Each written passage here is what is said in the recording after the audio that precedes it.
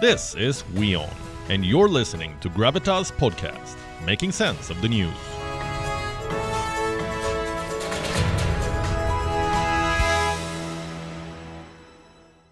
The war in Ukraine, you could say, is reshaping the world. New alliances are being built. A new partnership is on the horizon. Saudi Arabia and Israel. They're taking steps towards normalization. This would have been unimaginable a few years ago.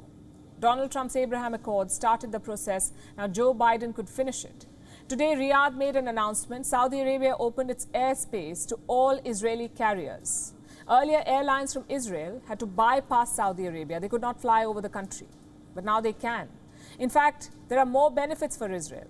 Muslims in Israel will now be able to take direct charter flights for the Hajj. Israeli airlines can operate shorter flights to countries like India and China. They'll burn less fuel. This announcement from Riyadh is being seen as a goodwill gesture, a step towards normalization of ties, one that was engineered by the Americans. American diplomats have been working behind the scenes for a while now. A series of moves are planned. The opening up of the Saudi airspace is just one part of the plan. The US president took a rare victory lap today. Joe Biden flew from Tel Aviv to Jeddah.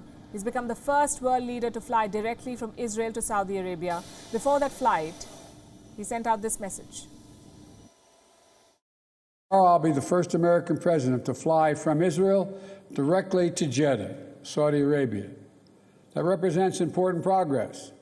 And when I see the Saudi leadership tomorrow, I'll be carrying a direct message of peace and extraordinary opportunities that a more stable and integrated region could bring to the region and, quite frankly, the whole world. As we work together toward greater integration.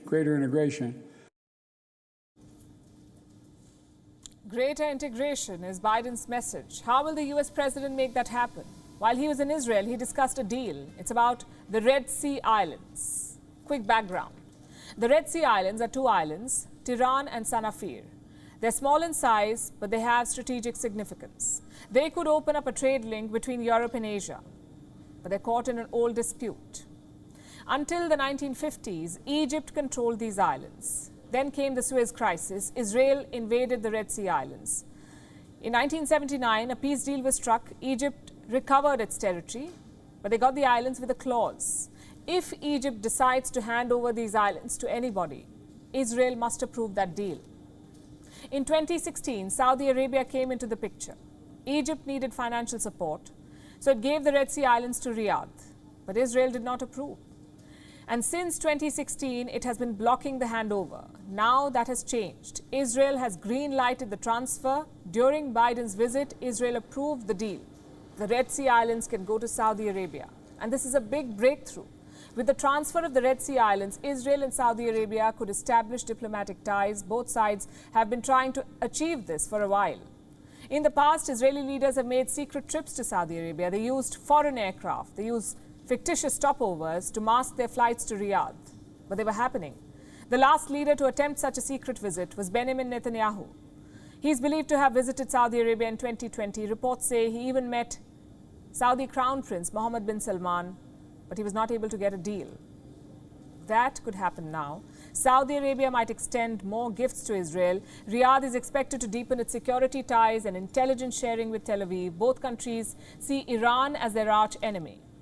So a new security arrangement could focus on Iran and its activities in West Asia. What about full normalization? Israel's caretaker Prime Minister Yair Lapid is optimistic. You will travel to Saudi Arabia. Your visit to Saudi Arabia is important for Israel and for the entire region, for our security and for the future and prosperity of the Middle East. We are obligated to be cautious at every step, but to any country, any nation that wants peace and normalization with us, we say, Ahlan wa sahlan, shalom, welcome. So Israel is ready to welcome Saudi Arabia with open arms. It seems like the ball is in Riyadh's court. Will Mohammed bin Salman take the plunge? Can Biden convince him to normalize ties with Israel? Just a few moments ago, Joe Biden arrived in Jeddah. Saudi Arabia is the final stop of his West Asia trip. The US president will meet King Salman, also the Crown Prince Mohammed bin Salman. Biden has a thorny relationship with MBS. Remember, as a presidential candidate, he wanted to turn Saudi Arabia into a global pariah. It remains to be seen how their dialogue will unfold. Biden is also trying to convince Gulf states to release more oil. He will meet leaders from other Gulf countries like Bahrain, Kuwait, Oman, Qatar and the UAE to seek more oil supplies. We'll be tracking these developments.